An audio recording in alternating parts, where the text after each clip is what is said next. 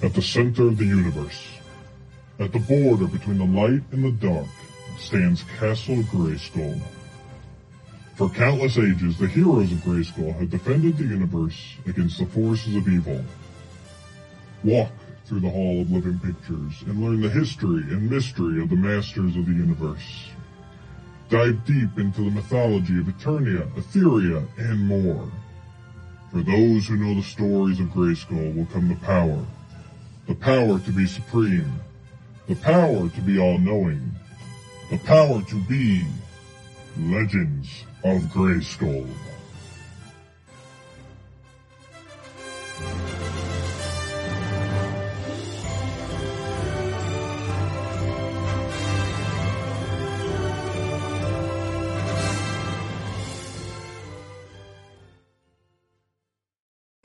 Hello everybody and welcome to episode 15 and a half of Legends of Grayskull, the fan podcast where we discuss the history, the mystery, the magic and mythology of He-Man, She-Ra, Eternia, Etheria, Primus, Mordor, New Adventures, Old Adventures, Eternia, Etheria, the Evil Horde, the Wicked Snakeman, anything and everything with that He-Man, She-Ra, Princess of Power, Masters of the Universe, that Mattel logo on the bottom. I'm Matthew Duch. I'm here with Sean Scavarna. Sean, how are we doing today? I'm working out, apparently. I'm turning the intro now is turning not from me just being excited to do it. It's more like, oh god, it's a John Travolta video gone wrong. But let's get physical. Let's get physical. Yes, yeah. I'm good. I'm excited because tonight is going to be a fun night. So it will. We got an exciting record to talk about tonight that Sean's been waiting for. It ended up being 3 weeks you had to wait. Yeah. So. I had to wait 3 weeks. So do we have any news? My mind's blank. How about yours? News-wise, the one thing that we were just talking about this, and I'm going to throw it out there because it's really nice, is out there. We got another review, and that was really sweet. And it's better than a 2-star. Oh, it's much better than a 2-star. So our average is 4.5 out of 5 on iTunes as of tonight, which is awesome. And because there was a written review, we know it was a certain Penny Dreadful who wanted to share with us this time. And we want to say thank you very much, Danielle Galerter, Penny Dreadful. And, we appreciate all of the feedback that you've been giving us. And, it's only helped. That's awesome. So we appreciate you taking the time to do that. Yes, we appreciate all you listeners, especially those that figure out how to do the reviews. Yes. And that actually jogged my memory because she just dropped another of the Masters of the Universe Classics wish list videos today, which she's been churning those out a lot. Today was the Meteorbs with special guest host on there, Joe Amato. So I'll drop a link down below. She's Penny Dreadful the 13th over on YouTube, and she's done a whole series showing Mattel how wrong they are for putting classics on a hiatus. I think you and I are also in that canon with her, in that gang with her, because classics is just, why would you do that? It's funny, like today, my son was down here in the basement with me for a bit. He's getting really hardcore into his Ninja Turtles, but when he sees all the classics on my shelves, he goes, Daddy, I want to show you who you have. So I have to hold him, and he goes through and he'll name all the characters, and there's only 2 he didn't recognize. He didn't know Optic, and he didn't know Evil Seed because it was 2000X Evil Seed. But he went through and named them all, and he wants to name all the other ones. It's like, I like it. It makes me happy. It makes me proud that I'm sharing something that excites him because he just gets so excited. But there's something about this, the classics. And I know, people, the fans out there that are like, we don't love it just for classics. We love it because it's the Masters brand and it's the Masters, the actual overall Masters. But if it wasn't for classics, I honestly don't know if I'd be as passionate or involved in this fan base because those really just sunk in. This is what this is supposed to be. And Yeah, I'm not thrilled. I'm right there with you, Danielle. I do not like that Mattel thought this was a great time to hibernate a line that was amazing, and it still is amazing. And it could have kept going. They could have just taken it, quarterly, even twice a year. Just do like 4 figures, 8 figures a year, whatever. Crowdfund, kickstart, however they want to do it, so that everything. Hasbro, they've been turning out a lot of that kind of collector stuff right now with the Hasbro Pulse. Mattel easily could have switched that format, even if they didn't want Super 7 doing that anymore, where they throw it out there, and if it meets its goal, it goes into production. If it doesn't, oh well. And at least that shows you're putting it literally in the hands of the fans at that point, more so even than the Matty Collector days, to show, hey, do you really want this? If so, here you go. And then they can go,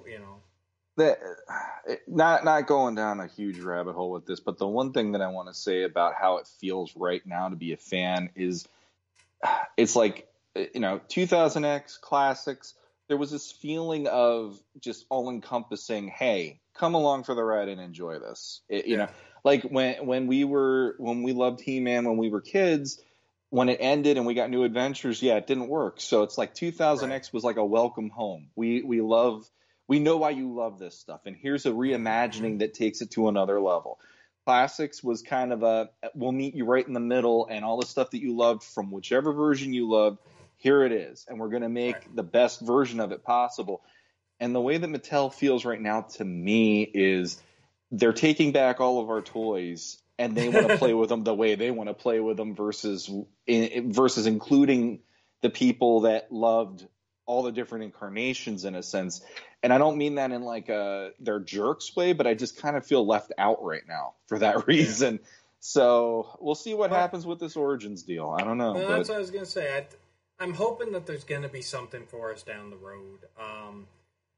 I will say to commend them that it is kind of refreshing right now because they are putting out so many different things, which for a long time Mattel was stoutly against that. They were, it's all classics, or it's all 2000X, or it's all this. And I mean, so now we got 2 cartoons, the live action movies supposedly. DC's still churning out their stuff at least regularly, if not frequently. You got the Mini Masters coming back out. You got the Mega Constructs. You got the Golden Books that were more Filmation-y. Like, I don't know. It's just it's nice that they're putting something out there for everybody, kind of right now. Like they're throwing all these different things at the wall finally and saying, "Let's see what sticks."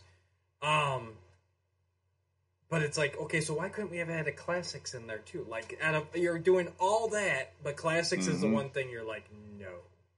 Yeah. So hopefully they'll realize their mistake once Origins kind of gets its footing, and then hopefully they'll realize, like, hey, we can still do the adult collector too. Because I will not go. I mean, I already bought Skeletor as a hypocrite there. I'm sure my kids will get me to pick up some stuff. Like you said, like if you got Skeletor, you kind of have to have He-Man, blah blah blah. Yeah. But I will never go into a line like I have with classics, and that's not even saying I don't even have a lot of classics comparatively to how many they produced. But just like I don't have the energy for it, and I don't have the desire to do it. Like I will never have as many Origins as I have classics. I can't see any line coming out where I even come close to the amount of characters that I picked up.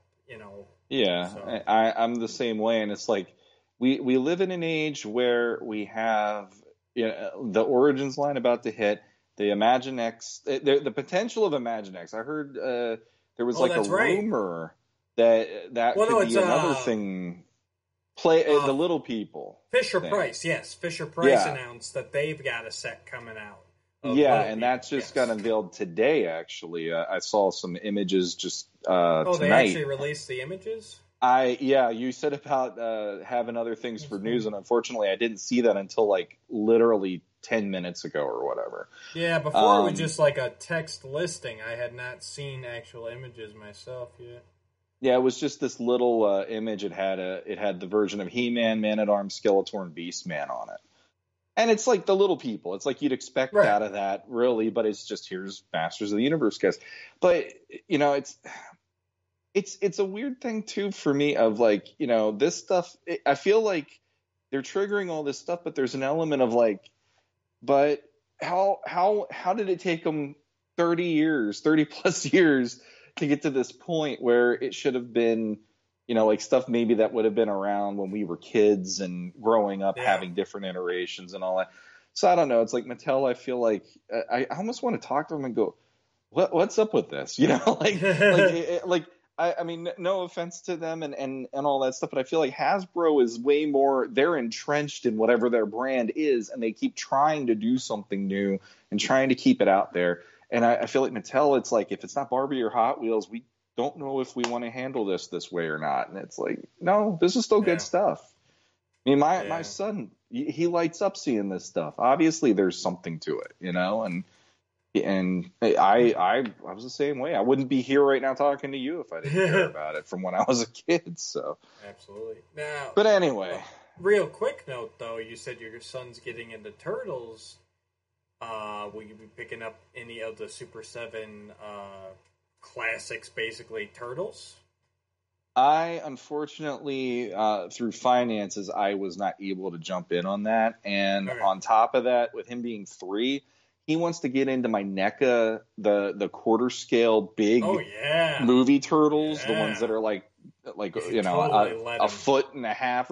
And every day, Daddy, can I hold those? I'm like, no. I'm like, with how much money Daddy put into just this shelf, no, because I'm not getting a new one if you drop it by accident, because I know how he gets. And if you get him mad and he's holding something, you might as well figure that's just dead to rights by that point. So, no, I have not been able to get into that, but I do have figures that he loves to play with, and every day we have to have Shredder versus the Turtles down here in the basement, and I give his Turtles some crap, but then at the end of it, I let Michelangelo or Raphael kick my butt. So, I like it.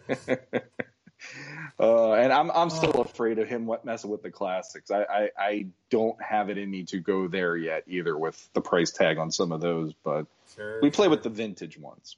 I got a couple vintage that he loves to play with. So there you go. All right, so that was the long-winded way of saying check out Penny Dreadful's videos on YouTube. So yes, got some good ones. Penny, I'm still waiting to see the one on Mulcrum and and Malik, the Wizard of Stone Mountain. So I'm going to be disappointed if they don't get on the list soon, and we'll just leave it at that. That's a good question. Real quick.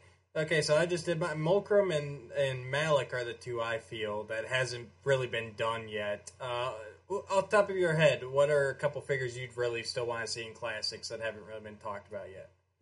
Oh, right off the top of my head, easily 2000X Prince Adam.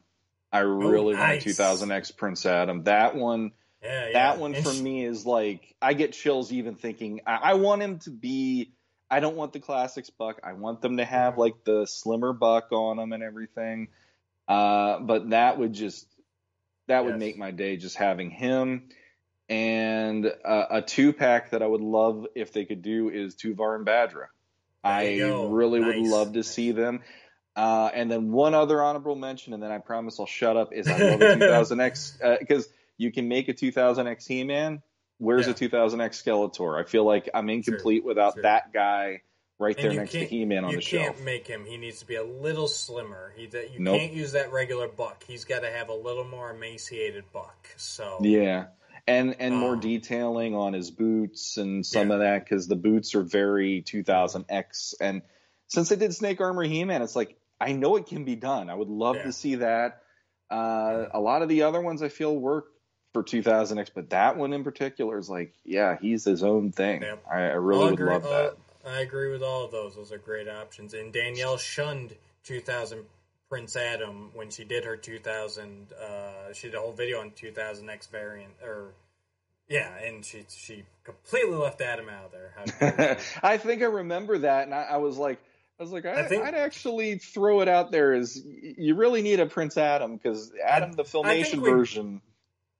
I think we both mentioned it on that video now that I'm thinking back on it. And I'm trying to think, like, I mean, there's other ones, I'm sure, even from the original. I mean, they did the original line, So I really can't say anything from the original line where it's like, oh, but even like not going 2000X, the Masks of Power Demons are ones that I would still love because the mini comics, that Glorm from the mini comic or whatever, the big guy He-Man fought in the Ram Man issue, stuff like that. I would love that too. So yeah, I mean, I could go all day. Negator, the Game Master, the Nerbs, we ain't got a long enough show for that. But Dragoon. So yes, once again, thank you, Danielle, for that wonderful rating. Even though you shunned 2000X Prince Adam, we still love you. Don't worry, and we will understand if for some reason this episode has a 1-star review from Penny Pinto. So, she'll go back on and change a review after we release this. She'll be like, okay, 1 star. That'll be the end of that. We're done. All right. Let's jump into a record. Masters Universe, 1983, Kid Stuff Records. And I actually did find out, thanks to another wonderful member of our community, Joe Amato, that this was also released on a cassette tape. I did not know that. It was released as a record. It was released as 2 records. It was this one here, and then there was the one where it was like the open packaging because the record itself had the picture of He-Man and Skeletor on it. Mm-hmm. And then there was a cassette tape as well. And he actually has the cassette tape, so nice. I feel confident saying that. But there was still never a book produced with this, which astounds me because this whole second part especially is just one big adventure. So. See, that's the thing. I love that it isn't a book. This is one of those times, like when I was in my previous job, I found a whole lot of old radio shows, and I used to love listening to them during my work day. And I'd just be sitting there, and I'd zone out listening to those, and I'd be painting the pictures in my head of what's happening. And this record is such a case in point, especially as a kid. Like, it interested. If you had an interest in Masters and you sat and listened to this, there's no way you weren't sitting there with a big grin on your face and just your head is coming up with these visuals. Yeah. And it's just such they give it such a lush and verbose narrative. Absolutely. But and not here we go again. I'm going on a tangent. But when you listen to this record, and you hear the language that's being used, the writer didn't talk down to kids. The writer actually spoke at our level, and I'm not even as good with English compared to the way that this is written. And I'm not trying to be that guy, but like I didn't have the new mini comic, but you bought Skeletor for that. And when I see what they did there, but then I listen to what is here, it's like they treated us so differently when we were kids compared to how they're treating kids now. That's all I can say about that. Because they weren't writing for kids. That's the thing. They were writing. They're writing for themselves. All these guys, especially the greats that we associate with this brand and all the different series, the best guys were the ones that were just like, I'm going to write a story. Mm-hmm. And I'm going to keep it family friendly. But that doesn't mean like fart jokes and mommy, daddy, like that, whiny kids. You know, you can be, and I think our show is another thing like that. Like, we keep our show family friendly. I think we've had a few slip ups here and there, but nothing big. Mm-hmm. But that doesn't mean we don't tackle mature topics and talk about mature things. It's like that's what people don't seem to understand nowadays. Is you can do both. You can write a story that you're going to like, and it can still be family friendly. And that's what they did here. That's what they did back in the days. That's what Filmation did. And that makes the difference. And keeping the Earth vernacular out of it. Once again here, all this early stuff does it. You will never hear a mom. You will never hear a dad.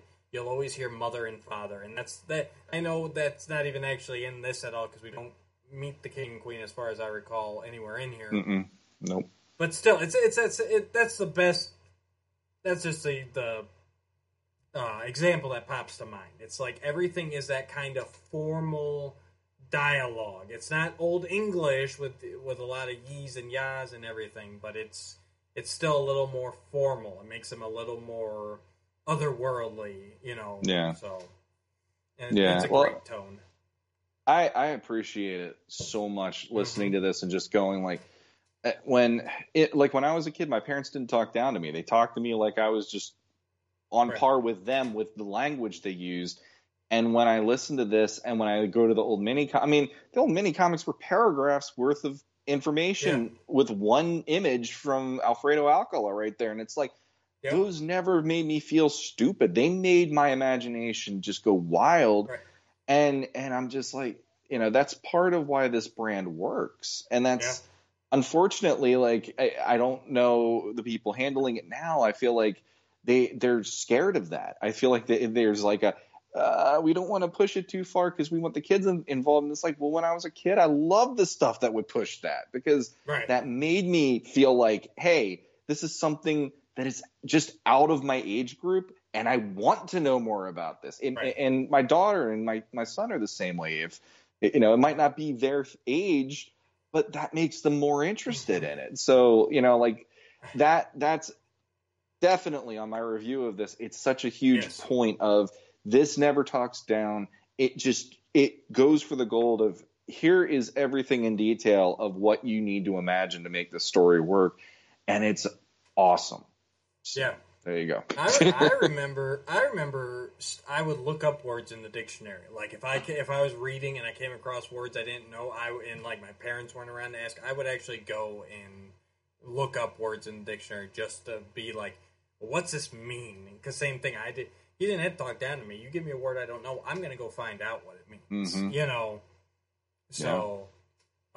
So once again here, I'm not going to go into big backstory. If you guys want to find out what happened on side 1, you should have watched our episode 14 and a half. There's just no excuse for not watching it. So if you want to know what happened on side 1, go watch 14 and a half. The one thing I will say, though, is I was doing a little bit of digging, mainly trying to figure out who does the voices and stuff. Because this record, there's not a lot of information out there. I've not come across a full, even a partial cast list. The only name I could find with it is that John Braden, and he wrote and produced it. And I think I read somewhere that he possibly narrated it too. Don't quote me on that part though. But he did write and produce it, and he actually passed away in 1987, so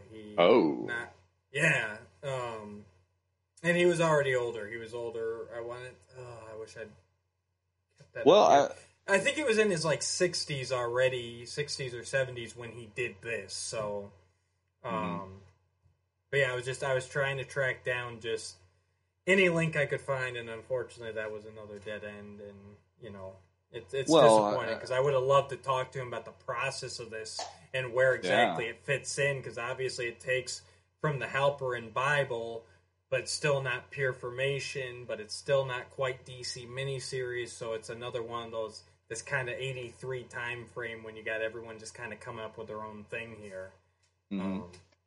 Well, based on the tone of the narrator, it wouldn't surprise me if that was him if he was an older man, because it really does. I said it last episode, and I mean, he really does sound like he's an amalgam of Stan Lee meets Vincent Price, and he's got that like cured tone to his voice to make it like it made me every time I heard this when I was a kid, it made me think of like here's this grandpa that's sitting by a fire. And he wants to tell you the story about the old days, and so it might, I don't know, maybe that really was him then, if you're saying he was an older man. I'm giving it to him. And if anyone can prove me wrong, if anyone can prove me wrong, please do, because I've been, and I'm going to continue to look, because this has kind of piqued my interest here. I'd really love to, because I think if you uncover this, you can uncover some of those other tapes too, because a lot of it was very similar going on here. So I had to believe that kids stuff had like a central, even if they weren't exclusively kids stuff, they probably did other stuff too, but I think there was probably at least a central cast of players And I'd love for these guys to get credited. And if I find anything, and I probably should go that route too. I probably should look into some of the Thief of Castle Grayskull, and some of the other books that they did records for at this time. Sure. But that's a tale for another day. So let's go ahead and jump on in here. Let's do it.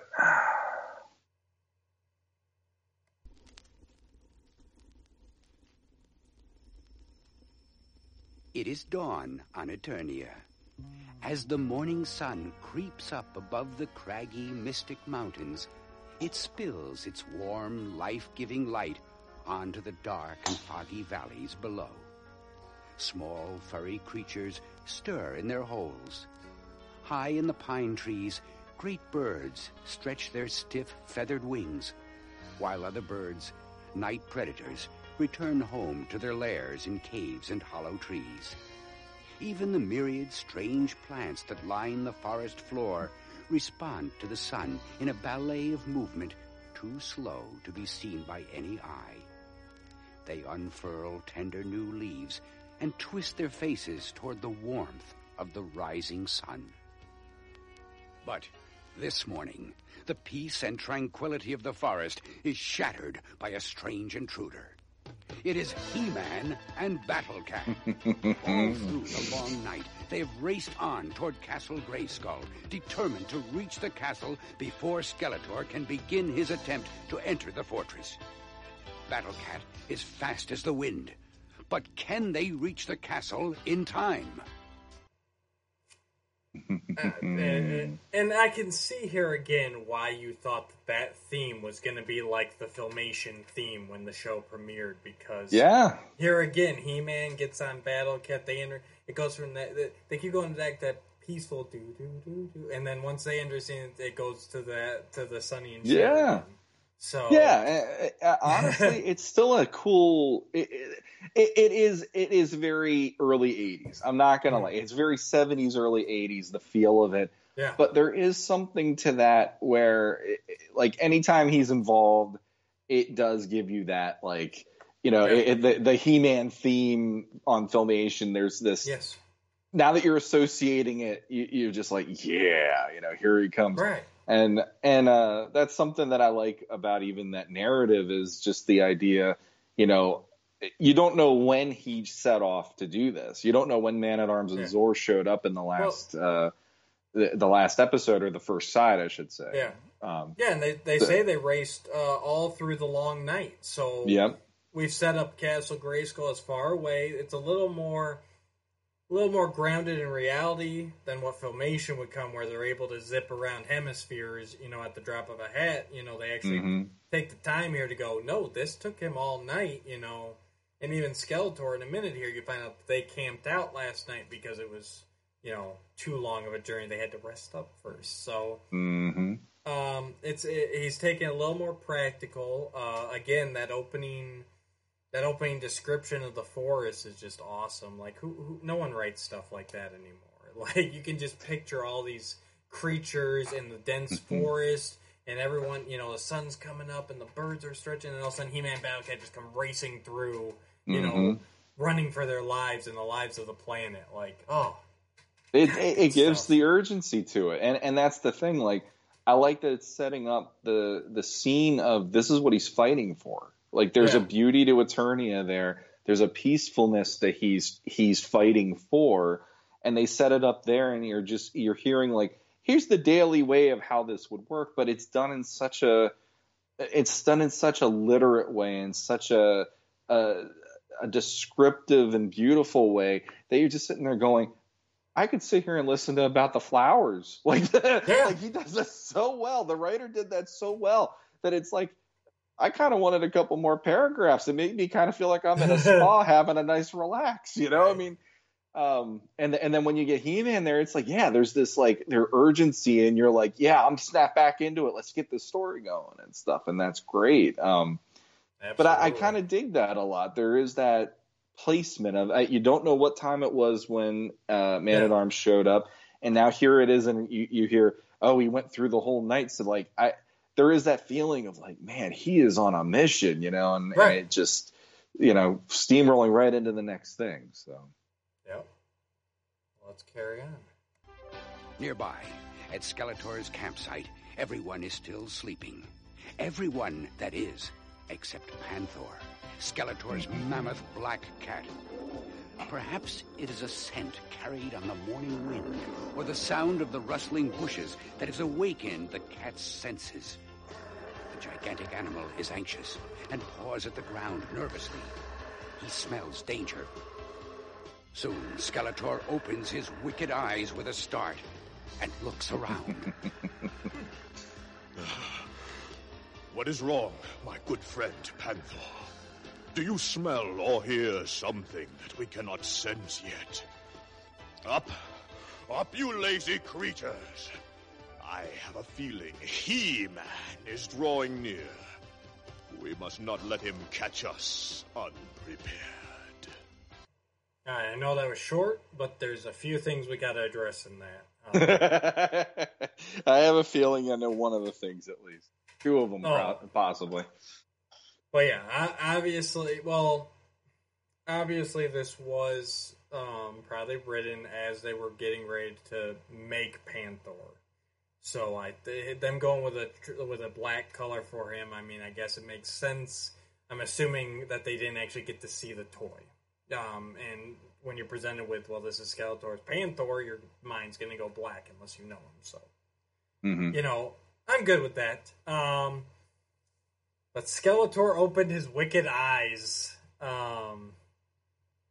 What eyes would those be? I guess from the way I always... I didn't know what I thought of when I was a kid, because I might have been the same way going, he's a skull. Like, how does that work? But the way that I kind of took that now as I've gotten older is it's almost like you have those moments on 2000X where his eyes, it'll be black in his eye sockets, and then all of a sudden the red starts growing. And that's kind of how I viewed it now, where it's like, okay, the red glows and it shows like, oh, he's awake, or whatever. That didn't bother me. And the thing with Panthor, like, Panthers on Earth are black and all that stuff. Yeah. But the thing that I went to, even with how that is described, it's almost in the comics. When you see anybody with black hair, like Superman, for instance, or Wonder Woman, they always have, when they have highlights, the old comics, especially in the 80s and 70s and further back, they'd always give them blue to have like, here's highlight. And it's like, we can't make it, like a certain other color, but it's blue. So I kind of viewed it as maybe the toy was like, well, if you put him in shadow, it would be black, but then the highlights would be purple or something. I just kind of forgave it on that level too. Oh, yeah. But I didn't really. I just wanted to talk about it, and I kind of figured the same thing. I guess the biggest thing that this does here is that it shows that Skeletor does need rest. He does have to sleep, even being this demon. And I guess that's the thing. Here he's more of a demon from another dimension, so like this is just normal for him. And his body still needs rest and everything. Whereas once we get, like, especially 2000X Skeletor, like, he's pretty much a magical being at that point. He's kept alive by sorcery. So at that point, I'd say, like, he doesn't need to eat or drink or, sleep. Like, it's just kind of the evolution of Skeletor over the years. But this one being the demon... Once again here, it took He-Man all night, and Skeletor needed to rest up during that night because it took him maybe even longer to get here from Snake Mountain, Yeah. So. Yeah, and that's it. Like you said, it's the evolution. I personally like the idea Skeletor doesn't rest. That to me is scary, because it's the idea if he could do whatever he wants anytime he wants, as long as his henchmen are ready to do it, versus this version, well, if I don't get him between the hours of, say, 10 and 7, I can at least have a nap myself as He-Man, or whatever. And so, on that level, there is this, well, I got a window, Skeletor takes a nap during the day because he wants to do a midnight raid on Grayskull. Like, where's Skeletor? Oh, he's sleeping. Don't wake him. He wants to get up at 10 p.m. and go get Castle Grayskull while He-Man's sleeping, Evelyn! I will be asleep between 2 and 5 if anyone wakes me. Yeah, it's my dad when he used to have to do overnight installs for work. It was like, don't you dare wake me up. I've got to be up all night. So yeah, exactly. So it's like that it is kind of like I don't know. For me, I always I guess even as a kid there was an element of he sleeps. But then with this, I was just like, all right, fine. He sleeps. He's a demon. It is what it is. But I'm still like the fact that evil doesn't sleep in my version of Skeletor. That for me is a lot more terrifying because you don't feel like you can ever rest if he's your villain. No, and it gives him an edge. It's like, okay, he might not be as strong as He-Man, but like he's got all the time in the world. So exactly. So, we'll play it a little longer this time, guys. We're not going to keep interrupting every minute. But here we go. On to Castle Grayskull. Soon, Triclops, Beastman, and Evelyn were awake and preparing themselves for battle. As they donned their armor, Skeletor gazed down on Castle Grayskull. Even the gleaming light of the morning sun could not erase the dark and foreboding shadows that clung to the castle walls. Awesome. In the bright sunlight, Skeletor could appreciate the immense size of Castle Grayskull. Its towers reached skyward, and the mammoth stones around its base dwarfed even the huge trees of the forest. From deep within the castle walls, Skeletor thought he could hear a sound. Softly at first, but growing slowly louder. It was a voice.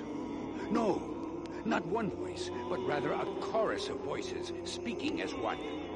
The voices sounded anxious, as if they sensed that something dark and horrible was waiting outside the castle walls.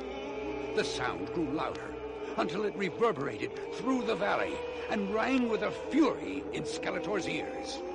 His ears? I know that sound, whispered Skeletor in a low and raspy voice. It is the voice of the Council of Elders, keepers of the wisdom and power. Of course they are nervous. They know I am nearby, and that soon all that they possess will belong to me. So sing, you fools. Sing! This is the day I have dreamed of all my life. By sunset, I will be the master of Castle Grayskull. Yes. Oh, I love it. This is how it should be done. I'm sorry. It's just like looking at the box art on the original. This is exactly the way that I pictured the environment around there being. It just, you don't want to, like, that was a huge reason why I loved this line when I was a kid. It was like, there's all this crap that's spooky, scary, deadly out there in the darkness, and Grayskull is like the face of it. And that's basically what they did in this, and I love that aspect of it. And if you put anything where there's a little spookiness like that, ooh, even though it's like that's what people do when they have the generic ghost noises. But there's something it was done really well here. Actually, I think it's a level above the ooh, like the way they did like the and not to interrupt you too long here, but I like I love the Spirit of Castle Grayskull concept, and I think it can go hand in hand with the Sorceress, and I wish they would use it more often. And I never thought about it until this record book, but yes, that is how he should sound. Like he's not speaking with one voice, but this multitude of voices of all the people who have given their power into Grayskull. Like that is an awesome concept, and I want to see that again. Exactly. And here's the thing that I just thought of. In the case of Skeletor, it's like an early warning device, or it's a defense mechanism Grayskull has built in, that you have the spirit being the ooh and trying to it's like trying to give you that warning of don't come near this place for so many reasons. Right. And in my head then I'm going, well, how was it like when Adam discovered Grayskull? And in my head I'm thinking those voices were leading him there. Oh yeah, those were the ones. And it's like, imagine that story too. Imagine in this canon Imagine the story of how Adam actually got to Grayskull and was given the power sword. You know, like that would have been amazing just to hear that too, because I could picture, you know, he would be there and they'd be making all those noises, but to him it was like, but I have to go here, you know, and then they would be like, you know, Adam, you know, you're needed or something, and they have that like spookiness, but it's like it's almost in service of them. They need him to come to them or whatever. And that would be freaking amazing to listen to that story. Yeah. I mean, you've, you know, we've talked before about, you know, how Adam kind of just knows, like, when he first picks up the sword to, you know, by the power of Grayskull. And it's like, well, imagine if, like, all you hear those voices. Ooh, exactly. Then, like, as he holds the sword, they're, like, whispering in his ear, like, of Grayskull, like, yes, you know, so like they're leading him, you know, that so. If they would have done that even in 2000X, that would have been enough for me to get chills and going like, thank you, because I never liked it. I know we talked about it in the beginning and you're like, well, there's that moment where the energy shoots to him and all that, but for me, I'm like, I always liked the idea that the sorceress or someone else was the one coaching him to let him know what the deal was there, because he'd be this kid that didn't have a clue other than I'm getting a sword. Okay. And so it like to have this version of it, and it's spooky. It's got this, like, everybody likes to make fun of, you know, well, that's where the good guys headquarters is technically, you know, like that's where the good guy gets his power from. And this is one of those perfect examples of, this is why this is freaking cool, because you would associate that to, Skeletor should be living there. And I love that he wants to live there. Right. And then but they don't want him.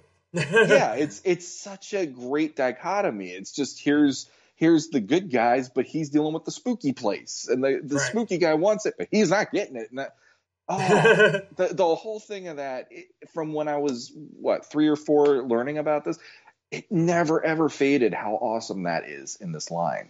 No, it's like the stuff that you think should go together, it's not, and that's why it's great, you know? Absolutely. I completely agree. And like I said, the thing is, and that's the beauty, is that you can merge some of these aspects. Like that glow going up his arm when he first picked up sword in 2000X could be the spirit, you know, here. Sure. And you can work it all together, and that's beautiful. Real quick here, not tangent too much, but Skeletor's voice in this, it is so good, but at the same time, it is so generic evil guy. Like, I definitely prefer, honestly, at this point in my life, probably Brian Dobson probably did it the best, to be honest with you, even though Alan Oppenheimer will always hold a near and dear place in my heart for his portrayal. I really like this voice, but I'm not getting as much of a Skeletor from it, whereas it could be like any 80s villain, you know, but it is a really good bad guy voice, so I'm enjoying it, but I like this one quite a lot. I like growing up with Oppenheimer, it's like, okay, that's the iconic one, and then Dobson was one where when I heard him for the first few times, I was like, you know, I like that there's an element of home to him using a little bit of that, but then he took it in a way where it's like, oh, he's cold-blooded though. Like he really made it menacing. He made it his own. Yes. And I feel like if you combined Dobson and you combined Frank Langella, this is the version you get in a sense, because he has that I don't want to say stoicness, but he has that presence that Langella brought to it, where it was, you know, he would be commanding people and barking at them, you know, in that way. And I really like that compared to Oppenheimer. Like everybody equates it to, oh, it's campy now. And it's like, I want the Skeletor to sound this way and like Dobson and Langella a lot more. That's just, it makes your blood run cold when you hear them snapping orders or barking out things or whatever. Absolutely. So let's hear what else he's going to get up to. All right. Skeletor and his friends made their way down the side of the rocky cliff toward the castle. The approach to the castle was hard. The path was old and clogged with thorny vines and bushes. Skeletor slashed at the underbrush with his sword and hacked his way onward. Soon, they reached the entrance to Castle Grayskull. They all gathered around the raised drawbridge, which was caked and crusty with age, and gazed up toward the parapets high above. The fortress seemed impenetrable. I have not come this far, only to be stopped by a wall of stone. We must find a way inside this blasted castle. Perhaps I can be of some small assistance to your royal wickedness, intoned Evelyn in a raspy, bird-like voice. I, too, have many powers. Watch as I demonstrate my amazing skill. Really pay attention to the music in this part. Her bird-like eyes grew wild with excitement. She closed the cape over her head and grumbled a strange, unintelligible chant. A pale green mist began to form about her. Soon, she was glowing with a putrid light. A foul odor filled the air. When the fetid smoke cleared, Evelyn was gone. In her place, scratching at the ground, was a hideous vulture. It was Screech, the alter ego of Evelyn. The filthy bird had a plan. She would fly up to the top of the castle and see if she could gain entrance through one of the eye socket windows. With a dreadful screeching sound, the repulsive bird flapped its feathered wings and lurched skyward. Now, is it just me, or when she was transforming, was that Filmation music? I couldn't like hear that and go, yeah, it was, with everything going on with the rest of the audio in it.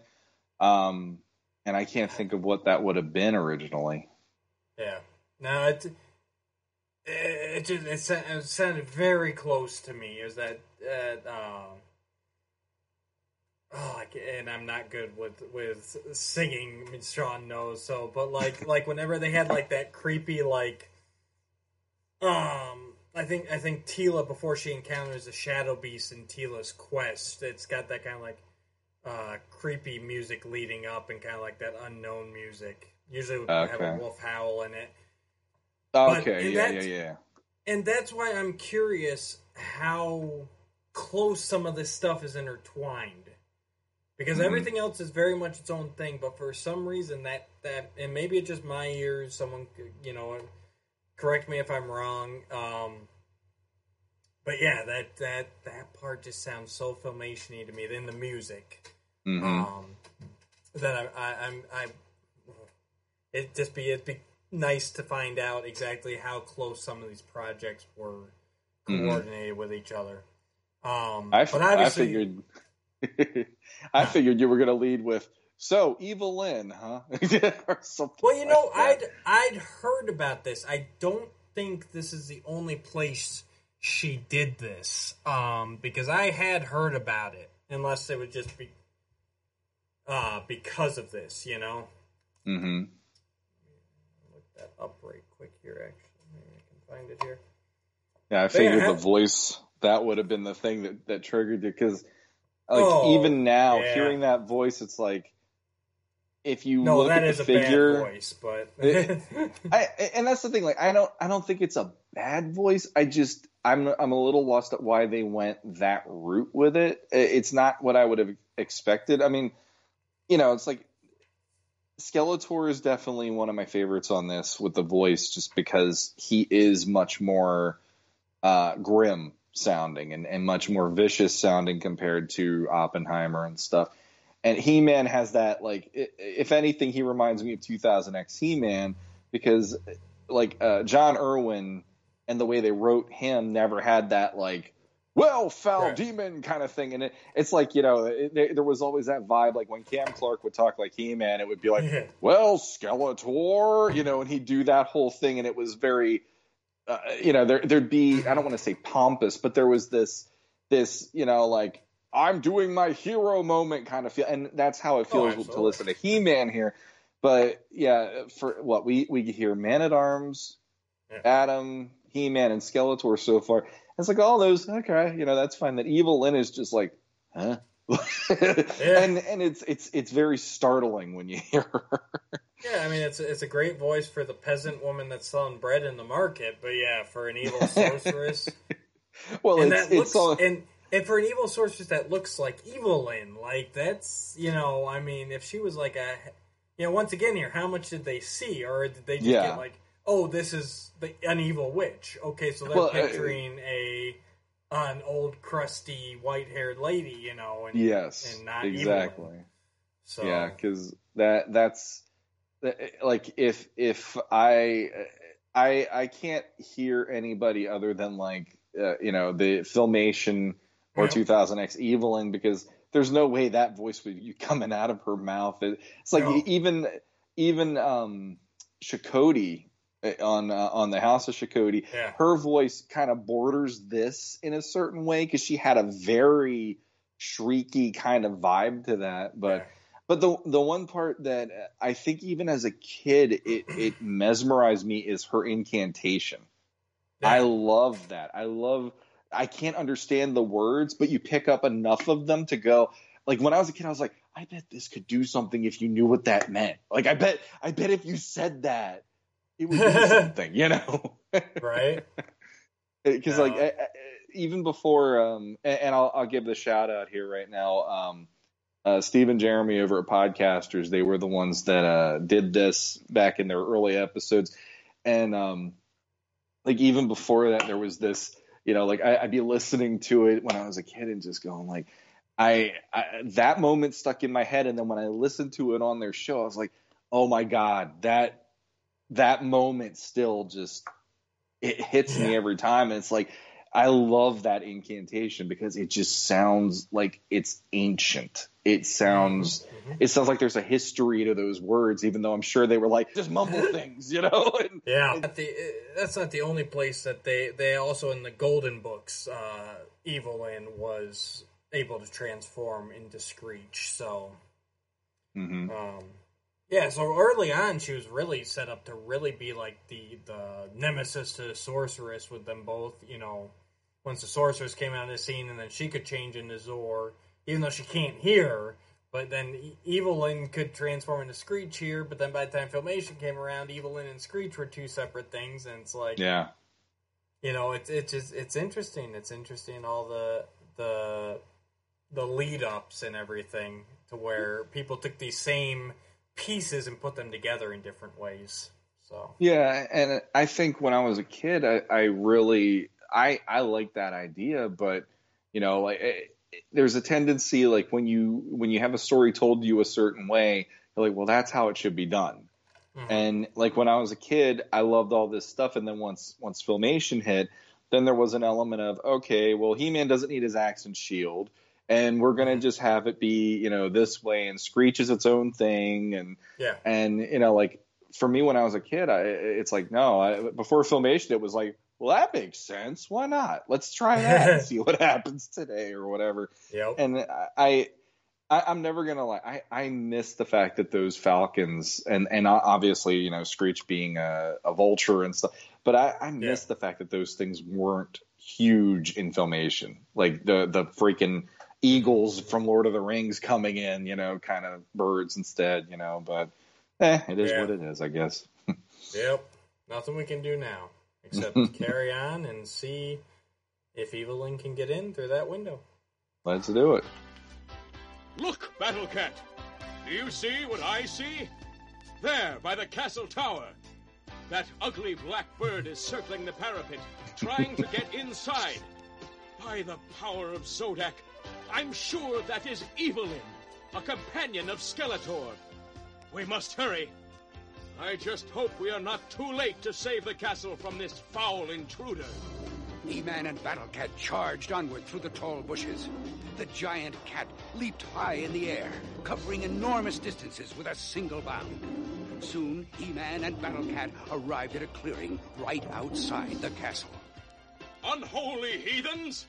How dare you try and enter Castle Grayskull? Skeletor, you bony coward! Prepare to fight! Well, if it isn't He-Man, the pure and puny. We have been expecting you, haven't we, my friends? How I have looked forward to this day. Finally, a chance to put your fabled strength to the test. You may be strong, He-Man, but you will find you are no match for the great Skeletor. You will perish just as sure as daylight is devoured by the night, time and time again. Great line. You are eloquent, my fiendish enemy. You fail to understand the true nature of the universe. While it is true that nighttime devours the day, it is doubly true that every morning the sun returns to frighten away the cowardly darkness. Just like the darkness of midnight, you are doomed by time and fate, Skeletor. Darkness has no power here. Be gone! We shall soon see who has the power in the universe. Enough talking. I grow impatient with your idle words. It is time to fight. I would prefer not to engage in violence, but I see now that it is the only language you understand. So, we will fight. By the power of Castle Grayskull! I love that. I love them just sitting there trading insults back and forth. And not even like base insults. I mean, what was that? Like, you are eloquent, my fiendish enemy, but you fail to understand the true nature of the universe. Like, that part got me. He-Man.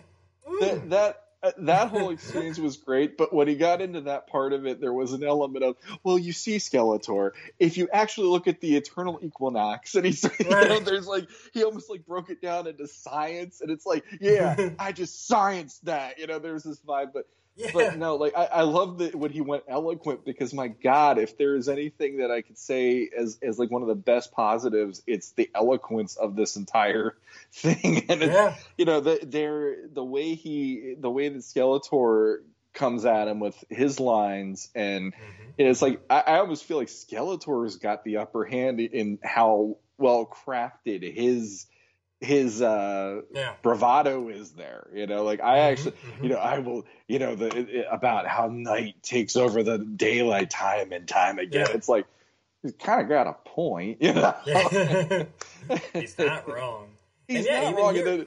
He-Man was ready to fight from the get-go, and Skeletor's the one who started, started throwing the insults around and everything, so. Yeah, no, it's awesome. It's a great exchange between the two, really setting up how they're not only the strongest, but they are very smart, and just like they are like the alphas of the universe, good and evil. So let's get back into the battle. Skeletor jumped up onto the mighty back of Panther and drew his sharp sword. To battle, Panther! The enemy is upon us! Attack! Attack! Battlecat roared into action. He reared up on his hind legs and let out a terrifying growl as the two arch-enemies charged across the stony ground toward conflict. He-Man had drawn the Sword of Power, and it gleamed in the dazzling sunlight. Soon, they were upon each other in battle. The clash and clatter of sword against sword rang out across the battlefield. Cyclops and Beastman stood by and watched in awe as the two giants fought furiously. We're just gonna stand there and watch. Down from the sky flew Screech. The savage vulture caught He-Man by surprise, and in an instant, knocked the Sword of Power from his hand. In a split second, He-Man was struck with a bolt of energy from the sword of Skeletor, and he crashed to the ground in a cloud of dust. So, light always triumphs over darkness, does it? We shall soon see about that. You are defeated, He-Man. You are powerless without that sword. And that's the end of the record, guys. I mean, yeah, He-Man got defeated. Skeletor wins, and that's it. I mean, great record, right, Sean? You'll see the rest in the 1987 Masters of the Universe movie. Yes. That's pretty much where it's at now.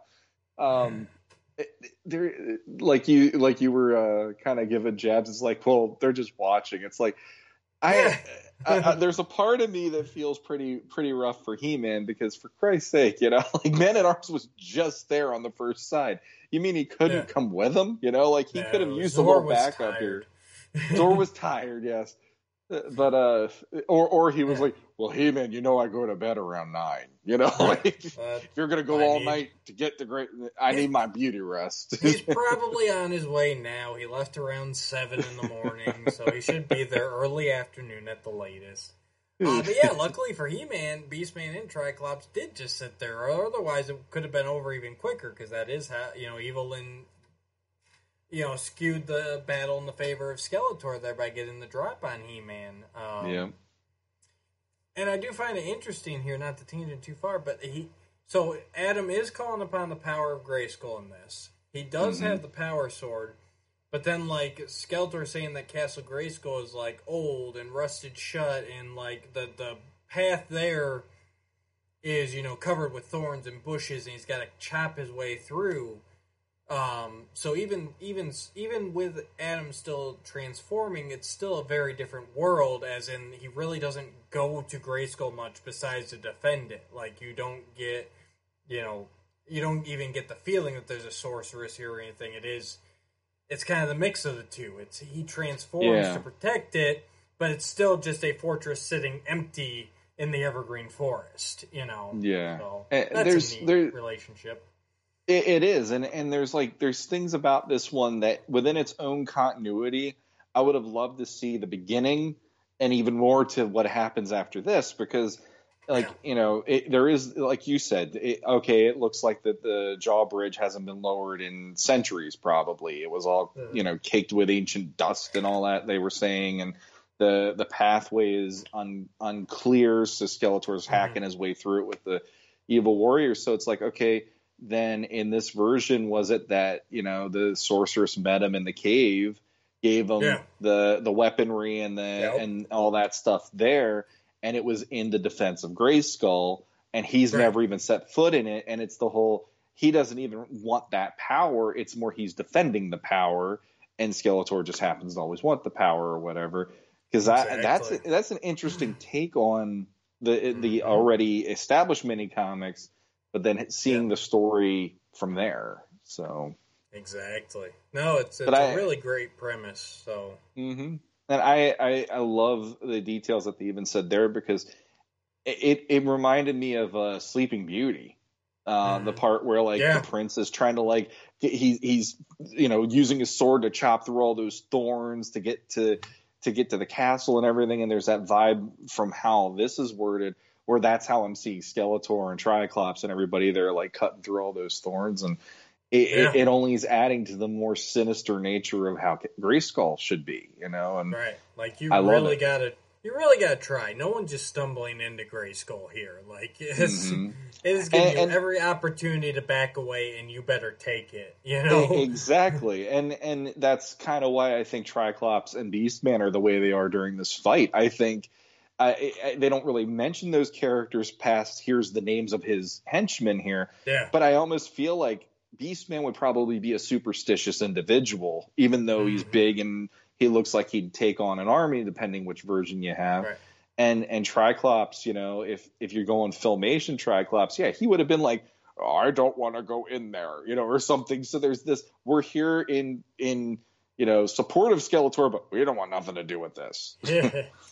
Let's see what kind of help He-Man can get. And I know they're talking about something, but I can't remember what it is. Hopefully they'll say it a few times for us. He-Man lay on the ground, stunned and silent. Could this really be happening? Could he actually lose the battle to Skeletor? Then he heard the sound. softly at first, like a ringing in his ears. Whispering voices. But what were they saying? The vortex. A what?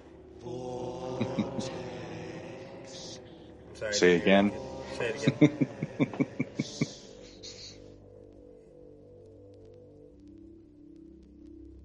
On the verge of unconsciousness, He-Man strained to understand the voices. What was it? The time vortex. Right beside the castle wall. You cannot see it, but it is there. Believe us. Believe us. You must trip Skeletor into the vortex. It is your only chance. What was it? The vortex. What? One more time. Sorry, I had to. You did, didn't you? He-Man staggered to his feet. He understood now. All across Eternia, there are time vortexes. Mostly they are concentrated in the sands of Time Desert. But here and there, all over the planet, there are these strange vacuums of empty space. Like tunnels through time, they lead back far into Eternia's history. Anyone who stumbles into one of these holes in time will tumble backward for endless centuries. He-Man knew now what he must do. Still reeling, he shouted to Skeletor. I am down, but I am not defeated. If you want me, you will have to catch me. With pleasure, He-Man. I love the hunt as much as the kill. Come, my friends, join me on Panthor. We will chase the cowardly He-Man for sport. What fun! Alright. So Panthor is a stud, first off. Apparently. He's going to carry everybody, all four of them. Even, I'll give you Evelyn still in Screech form, so a little bit lighter, but, that's still a hefty load. Well, Panther's got to be like Battle Lion class then. If you go by 2000X, the cartoon, he must be like, here's a train that's coming at you if it's Panthor, And I did want to apologize. I really do like the Spirit of Grayskull's voice in this, but he says the vortex so many times. It's like you gotta just chuckle with it. You do, but the one thing I was listening to this time around was the effects on that, and just the way it all sounds is enough that I'm like, I'm still good with it. Like, I know it's a lot, I know it's a huge amount, but there's an element of like, yeah, but I still like the sound effect of that voice. I feel like they should have done something other than say that. The other thing about that part that gets me is how many times they say it and how long it takes to get their message across. Yeah. It's mind-blowing to me that Skeletor hasn't run He-Man through while He-Man's going, wait, what? What's going on? And it's like Skeletor's just like looking at him going, are you going to fight or what? And he's like, wait. I got to hear something. Hang on. It's like he's interrupting the fight. And then, the other thing about it is the time vortex idea to me is actually scarier than the idea of quicksand. Yeah. Like, it sounds like you'd fall into quicksand. Oh, you disappear. Here it's like, I'm just picturing the typical Eternian. There's some father that he's out there trying to farm his fields, and then out of nowhere he's gone because there's a time vortex on their property, and it's like, oh crap, like that's one of those things where it's like, how do you mark this? How do you know where? I'm picturing it as there's nothing there, and then out of nowhere you're like centuries earlier, and you're like, crap. Well, I will say they did at least, playing devil's advocate, they did at least say that the majority of them are in the Sands of Time, which is basically the deserted wasteland.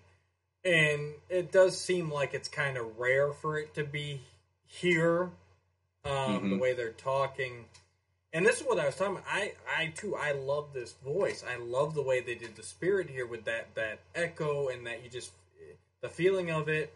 And I would take you one further and say maybe the spirit even slows down time, like kind of, like when he's talking to He-Man, like for Skeletor, it's like an instant. But like when they're talking to him, it kind of, like they make their own time. Because that was cool how they kind of like slowed down and like, He-Man's talking like this and Skeletor's like this, but then they come and we're talking and, kind of, I can't think of a good word for it, but kind of like they kind of like freeze time around so that they can have a second and be like, yo, dude, come on. Look. Yeah. Right over there. See? Vortex. Cool. Take a little breath. Come on. Pat the cheeks. Let's go. Wake up. We got stuff to do, I would describe it as it would be Zack Snyder filmmaking, because that would be the moment where the slow-mo would kick in. Skeletor is on Panther with everybody, and you see it. Panther's coming, but its strides are getting slower. And I blame you because you said Zach, but I'm going to put it more as Zach Morris movie making here, where it's like, time out. Exactly. Wait a minute, guys. Mr. Belding may be onto something here. I think Mr. Belding has a plan. Yeah. That's how I picture it. That's what it is. Zach Morris talking to the audience, and then he steps back in. That's what I'm picturing there in my mind when the spirit's talking. The worst thing you could have done to me right now is I'm picturing Zach Morris in a Zack Snyder movie now. So thank you very much for that, because the timeout turns into him killing everybody because he's just Zach Morris. I'm picturing slow motion. Now I'm picturing Zach Morris in He-Man's harness with his furry underwear and boots. So that would make Slater Skeletor, or would Screech be Skeletor? I think Slater would have to be a Skeletor. Screech would probably be the spirit of Grayskull right now. Zack! Yeah. I'm pretty sure I'm pretty sure he appeared kind of like a ghostly spirit in at least one of maybe a dream sequence or something. I get this vague Saved by the Bell memory tickling the back of my head right now. But yes, I'm picturing Zack. You have to get him into the time vortex, and then like Mr. Belding is probably Beastman. He's just standing there like, well, we'll see what happens. Oh man, This is taking a wrong turn. That's all I know. Or is it taking a right turn? I was never the biggest Saved by the Bell guy, but just the idea of that, and it's like Zach was, he's got the blonde hair. I could actually see it. It's just like, this is just weird. I'm gonna get a hold of some of these Photoshop guys we got in our community, and you're gonna see some stuff here. Oh god, Lisa's Evelyn for Skeletor and all that. Oh yeah, Kelly's Tila. Jesse would have to be the sorceress. I mean, it actually works really well. Really. Probably the one thing I would want to do is probably try and get Slater back on the good guy's side, like maybe Ram Man or something, or Fisto. Yeah, Slater is Fisto. Slater is Fisto and Screech is Orko. Yeah. You'd have to have Screech be Orko, because he would be trying magic tricks all the time to impress. That would be the first like cross romance too, because Orko would be trying to impress Evelyn all the time, and Evelyn would be like, "Oh, leave me alone," Yeah. It's kind of hard tricks. because they Saved by the Bell didn't really have like recurring like villain type or like nemesis characters, so. I'd have to think on the evil side how you get them, and they'd probably have to be the teachers, right? That's the thing. Sense. I don't remember that show beyond those main characters anymore. It's been so long since I've sat through an episode. But and honestly, I will say I'm gonna put it out there. No, Jeremy, we didn't steal this either, because there is an episode of Podcasters where they cast Saved by the Bell using Masters, but it was for the bad guys. Are you kidding me? They did? This is a thing, and I'm like, oh dear God, we're like I could just hear Jeremy on the next episode going, I hate them. Like that would be all he's just like, I will never plug you guys ever because you guys just keep stealing things from us. It's like this didn't happen that way. It was very much unintentional. But you know what? Every time he says he hates us, he is plugging us. So I will take it. Continue to hate us. We're going to be the bad boys of Masters of the Universe podcasts. It's like, what are you talking about? Yeah, we're going to steal that. Yeah. What's in your lunch? Give me your lunch. Tell you what. Next week, we're gonna read Eye of the Storm, and we're gonna do voices. I don't know. Just kidding. That would be terrible. My poor kids, if I tried to do the Steve Bisciotti elephant noise he makes for Snout Spout, I think my kids would be up till all hours of the night scared to death of what's down in the basement at that point. So I think I'm going to call it right there and just go Saved by the Bells as far as I'm going to go into what they've already covered. And that was by accident. That was a happy quit. I have not seen that. I'm jumping around catching up on podcasts. That one I have not come across. So. Oh, boy. Let's get back to the action. Hopefully there's still some people watching. Here we go. Beastman, Triclops, and the vulture Evelyn boarded Panther, and the monstrous cat charged after He-Man. He-Man darted back and forth, leaping high under rocks and behind thick bushes. He was amazingly agile of foot, and soon Panther was dizzy from the constant turning and spinning. Again, He-Man... I picture Filmation He-Man there, like, leaping and jumping and everything, you know. Mm-hmm. Trick him over here into the vortex, but be careful. The vortex will capture you too if you misjudge the distance. Be brave. Be brave. The entire planet is counting on your skill. No pressure. No pressure. No pressure. He-Man staggered toward the spot where the vortex swirled invisibly. Once he was sure of the exact location, he stood a few feet in front of it and shouted tauntingly to Skeletor. All right, you bag of bones. I'm tired of playing with you. I will tear you limb from limb with my bare hands. I await you. Come to me, you coward. The threat infuriated Skeletor. He dug his heels deep into the flanks of Panther, and with all his helpers, he charged angrily toward He-Man. You die, you fool. You die! Yeah. He-Man stood Didn't his hear ground that on Filmation much. Behind him, he could feel the time vortex swirling into infinity. One false move, and he would tumble backward into the past, and Skeletor would conquer all of Eternia. The mammoth black cat was almost upon him now. He could see the wild glow in Skeletor's eyes. Then, as quickly as a fox, he jumped to one side. Skeletor and his minions were unable to stop or turn. They crashed headfirst into the vortex. By all the devils, what is happening?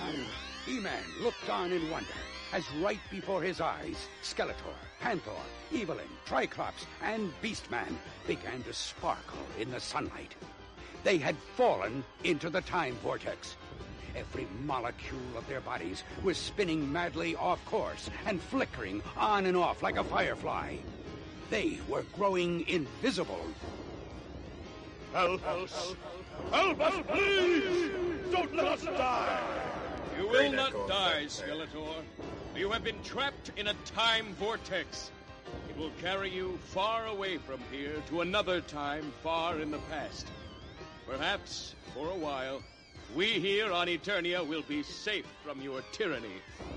Farewell, Skeletor! Farewell! You may have tricked me this time, but be warned. You have not seen the last of me. I will find my way out of this time trap and return to challenge you again, He-Man. Of that, you may be sure. You have not seen the last of Skeletor. I will have revenge! Revenge! Revenge!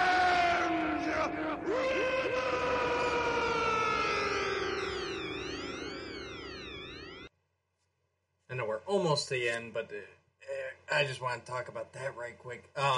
You mentioned in the middle of that you wouldn't hear that in Filmation, that die, Mm-hmm.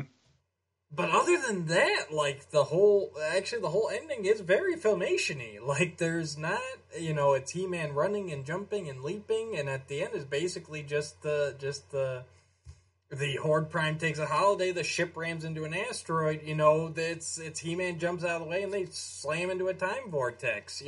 Yeah.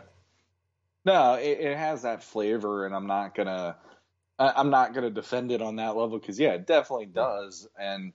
I think if there is something about this that I wish it would have gone in a different direction, it would be that ending. I kind of would have liked to see He-Man just have to take on everybody at that ending and do something along those lines, rather than have, for lack of a better term, the cheat code that is the time vortex. Because that, to me, even now, I'm thinking of it and going like, that is still such a weird idea. In like, there's these portals and they're just there, but you're lucky if you don't find them, and so in that way it's like, all right. And plus, if you didn't have that, you wouldn't have 5 minutes of this side of the record being about the vortex and all that. You could have a little more story to that part then.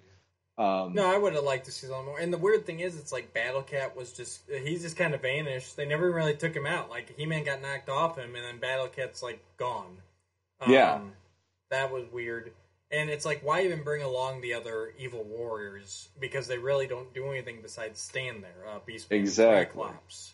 So, could have made it just Skeletor and Evil Lyn. But beyond that, the idea of the time vortex is kind of weird to me, too, because... you say you're sending him to the past. Well, that sounds worse to me. Like, why would you want this evil guy in the past? He could change the future. Right, so... Yeah. It's the what's the episode, the Filmation one, where he's got the disc and he's going to try to destroy the place where... that's not the golden disc. The time corridor, yeah. Where he's got the disc, it'll spin faster and faster and grow larger and larger and all that. It's like, I'm picturing that being how the sequel to this would be then, if they made a sequel. It's a weird way to get rid of him here, and that's been my biggest thing. It's like, why would you want to send him in the past? Like, that's the worst thing you can do. It's like, okay, we're going to be free here, but, like, the people 100 years before us, they're totally going to die. Like, there's no one to protect exactly. them. I mean, if they had to do any kind of, like, a thing like they're talking about with the corridor, the best option, in my opinion, would have been then have something that sends him back to Infinita. Yeah. Because that's where he comes from in this version. Have it like, okay, here's this vortex or whatever that will actually, it's a breach between Eternia, and it's a breach between there, and that's how he came, so they could shoot him back there instead. You know? And then he can still come back, and I agree. So, and the other thing too is it must be hellish to imagine your Beastman, your Triclops in this situation. You're like, I just came along for fun or whatever, because they're not obviously not participating. They're getting their participation trophies, and that's about it on this riding episode. On Panther. That's the most they've done this whole time. And then they turn into these sparkling versions of themselves getting thrown into this thing. It's like, imagine just being like, I don't want to deal with this anymore. Like, I could just see them going like, I'm out. I'm done. Yeah. Like, this is too much, dude. Yeah. That is neat voice effects and like just effects during that part too, where they're starting to disappear and Skeletor's voice gets echoey. I love that. I love that part of it, like the actual production. And I will say again, I'm doubling down on that the Spirit of Grayskull kind of stops time, because if you notice, like, all the music cuts out when he's talking. Yeah. There's nothing going on behind him. It's like you got the fast action music, and then like just nothing, and he talks. So I'm doubling down on that. That's what I'm sticking with. It makes it work in my head. So and that whole sequence that's what to me would be hellish. Like, you're stuck in this thing, and it's taking a while, but you know what's about to happen. That to me would be worse than, like, it's like I know I'm caught in this thing. I want it to be over quick, and then you're having Skeletor have like a monologue that you're like, oh man, I pity these people right now. That's horrible. It's horrific. Kind of like the black hole kind of effect, it's like it's kind of slowly sucking him in. So yeah. All right, let's go ahead and finish this on up. They are in the vortex. They are disappearing, and the voice of Skeletor faded away to nothing, and then he was gone, lost in the swirling infinity of time. But He-Man knew better than to count his enemy out. If anyone could find his way back from the depths of history, it was the evil Skeletor. And if it wasn't Skeletor, it would be yet another foe. For there is always some selfish soul ready to take up the low road of tyranny. He-Man knew at that moment that the battle would never be truly over. In his heart, he knew that he would struggle all his life against the cowards and bullies who mistake gentleness and concern for weakness and fear. But if there were battles to be fought, he could think of no better cause. It was as old as time itself. All across the infinite universe, thousands of brave men and women were carrying on the struggle against tyranny. He was but one lone soldier in an army of heroes. Together, they were truly masters of the universe. We are the masters of the universe. We have to sit through this again. We are the masters. It's beautiful. Nice to get stuck in my head every time we do this now. This has been stuck in my head for going on 40 years. I love the Lost in Space. Lost in time. That just Skeletor. This is the part where ABBA completely came in and overhauled the thing right here. Oh, absolutely. Dancing Queen.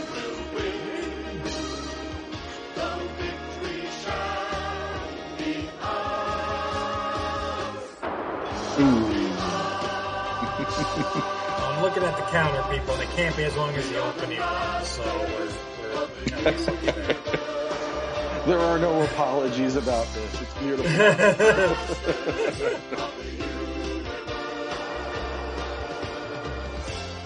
We are the makers of our destiny. I love it so much. Till the universe is free. We are the masters of the universe. We are the masters. Break it down, Sean. If you're on the audio podcast, you got to head over to YouTube right now and just watch this last few minutes. Sean is breaking it down. He's got to throw his phone down in a minute. I'm calling him now.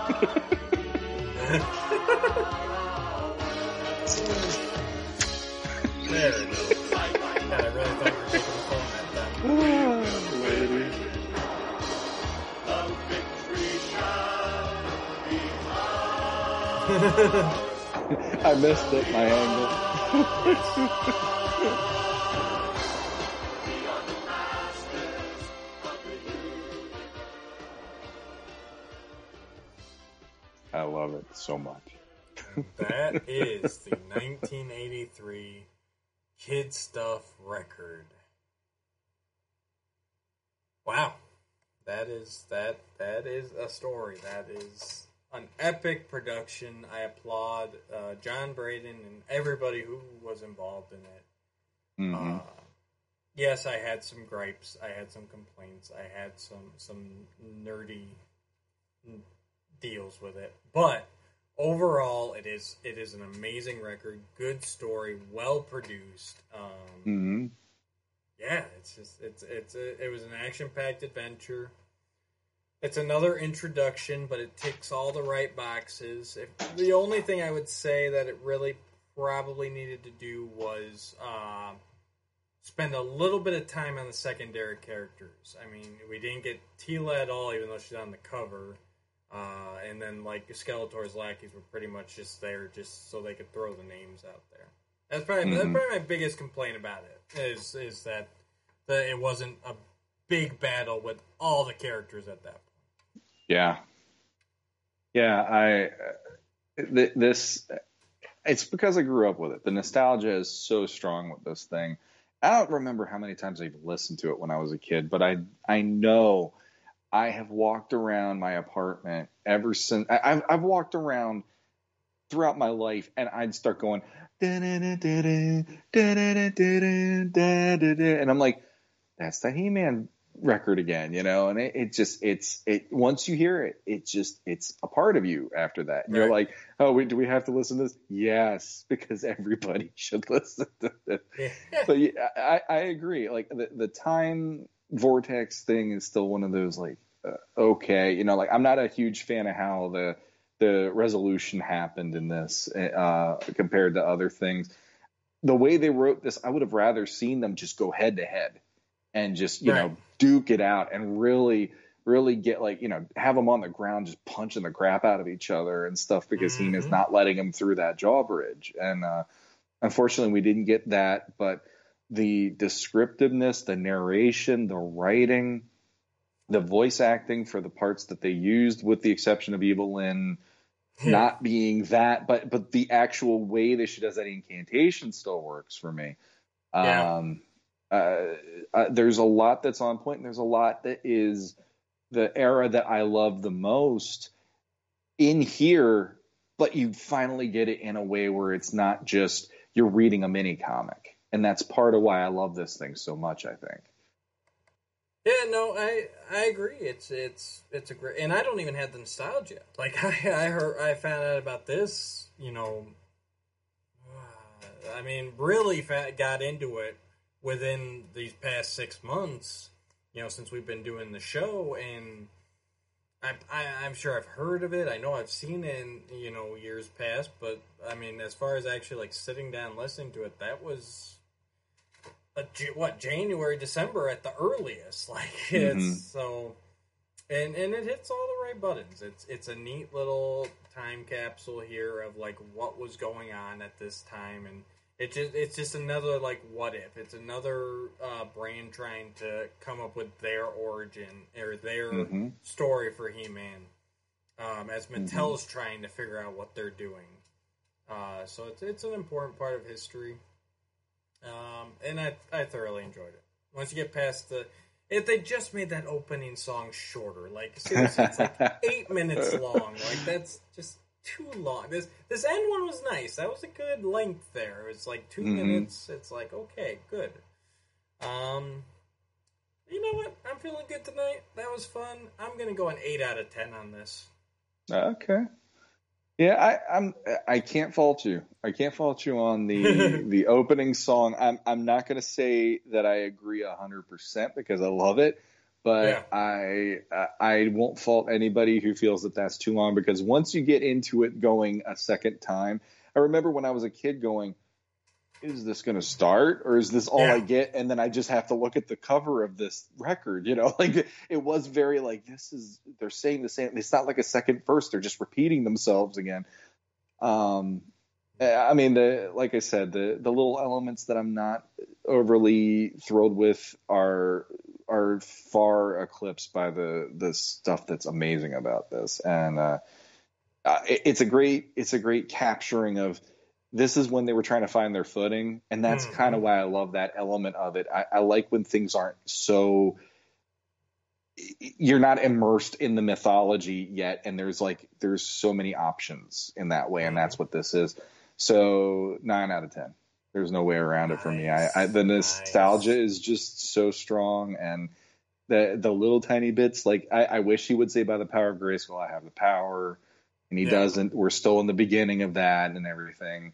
But imagine that, and then having all the other stuff. It's like it would feel like home almost by that point. You know? Yeah. So yeah, 9 out of 10. Nice.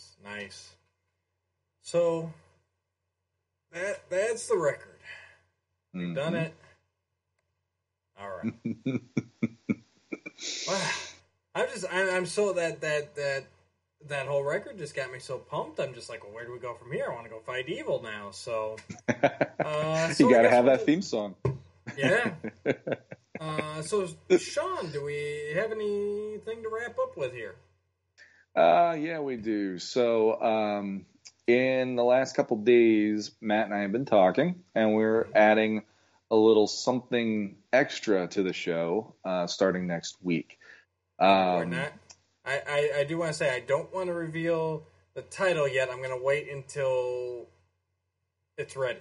So okay, but so this is us kind of finding our footing and what's our voice when it comes to a lot of this stuff, because we like talking about the literature, we like talking about the stories, and what we're going to do is take a look at some of the Masters of the Universe stories out there, and if they are not fan favorites, or if we feel they aren't as fleshed out, I guess, or as interesting or as action packed or whatever as they could be, we're gonna start throwing our own ideas at the wall and seeing what works. And eventually, as fans, feel free to throw things at us to go, hey, what about this episode? What about this story? And we can have a little fun with that too. So starting next episode, it's a new feature. And we should have a little teaser for you before the next episode airs, depending on Sean's schedule. But yeah, and specifically, this is the bad stuff. Like this is the stuff that people ridicule or dismiss, stuff like that. Is this new feature is really going to focus on that kind of stuff? I'm just going to throw it out there. The Island is high on my list. Greatest show on Eternia. That'll wind up on there. Was that Monster on the Mountain? Like that. Leech, the master of power suction, unleashed. That's the kind of stuff we're talking about here. That we're really going to be focusing on in this new segment. So I think it's going to be a lot of fun. One of the things that when we started coming up with the idea of doing the podcast, and Matt actually said it, I'm like, okay, cool, was we don't need to review everything, because there are definitely some things that we just know we're going to be like, this is just not working for us or whatever, and the whole episode will be just us tearing something apart. And that's not what we're trying to do here. So this is us having some fun with an established thing and going, we're not paid to do this. We're just having a little fun and spitballing. Here's how it could have been better, or here's how it could have been more interesting or whatever. So, that's going to be fun for us, because we are the ones that want to talk the stories, the writing, the mythology. I mean, that's the intro every episode, the mythology and all that, So that's our sweet spot. We love spinning story ideas. We do it all the time behind the scenes. Oh yeah, we just throw concepts back and forth to each other all day long. So it'll be fun. Facebook Messenger is littered with it, man. So, and anything beyond that, I'll just, once again, I got to do it because I love those guys. Steve and Jeremy, first off, thank you, with those episodes, because, those reminded me that this was a thing in my childhood, that it's like, I didn't hate it. I just forgot it was there with all the living I've had since that time of my life. But yeah, Jeremy, don't give me crap about the Saved by the Bell. That was just something that just flew out of nowhere tonight. So those guys, they're going to have it in for us if we meet them at PowerCon. One day they're going to be like, you steal everything. So. Yes. I'll bring my battle axe. You bring your power sword. Oh, it'll be interesting. Eternian Fight Club. So yes. We aren't supposed to talk about that. Oh, that's right. Nobody talks about first rule of attorney and fight about club. That. First rule of attorney and fight club: don't invite Orko. I will echo your sentiments there. Thank you, Steve and Jeremy. It's been a blast catching up on the shows I have. And it was nice to finally get me over the hump to really sit down and look at this. And I will say, guys, give Sean all the crap you want. It's all his fault. He made me do it. And I am going to include a link down below to Podcasters of the Universe. So go check them out. Give them a little love. Another great show. I got links down there to Danielle's videos there for her wish list series. And check out Battle Ram blog. That's another one I'm going to put down there. He has a nice transcript. He actually wrote out the transcript for this record book, so you can check that out. And that's where I got the information about John Braden from, because that's the most information I could find anywhere. And he's got a lot of great articles over there. If you haven't checked that out ever, he goes into the history, mystery, and the origins really deep. He'll pull up concept art and like kind of the evolution of the ideas up to final product. And his name escapes me off the top of my head, which bugs me. It's Adam. I know his first name's Adam. I can't think of what his last name is, but I remembered that it was the whole, hey, look, it's a website run by a guy named Adam, and it's Masters of the Universe. I feel bad that I don't remember his last name, though, unfortunately. Yeah. But check it out, battleramblog.com. There's a link down below. Check all those guys out. Check out our Facebook page. Give us a thumbs up. Give us a review on iTunes, because Penny's going to tear us apart for this one.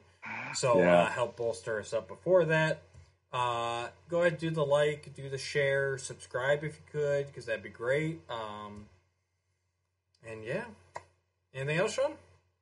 I'm good at this point. So, So we'll just leave it at until next time.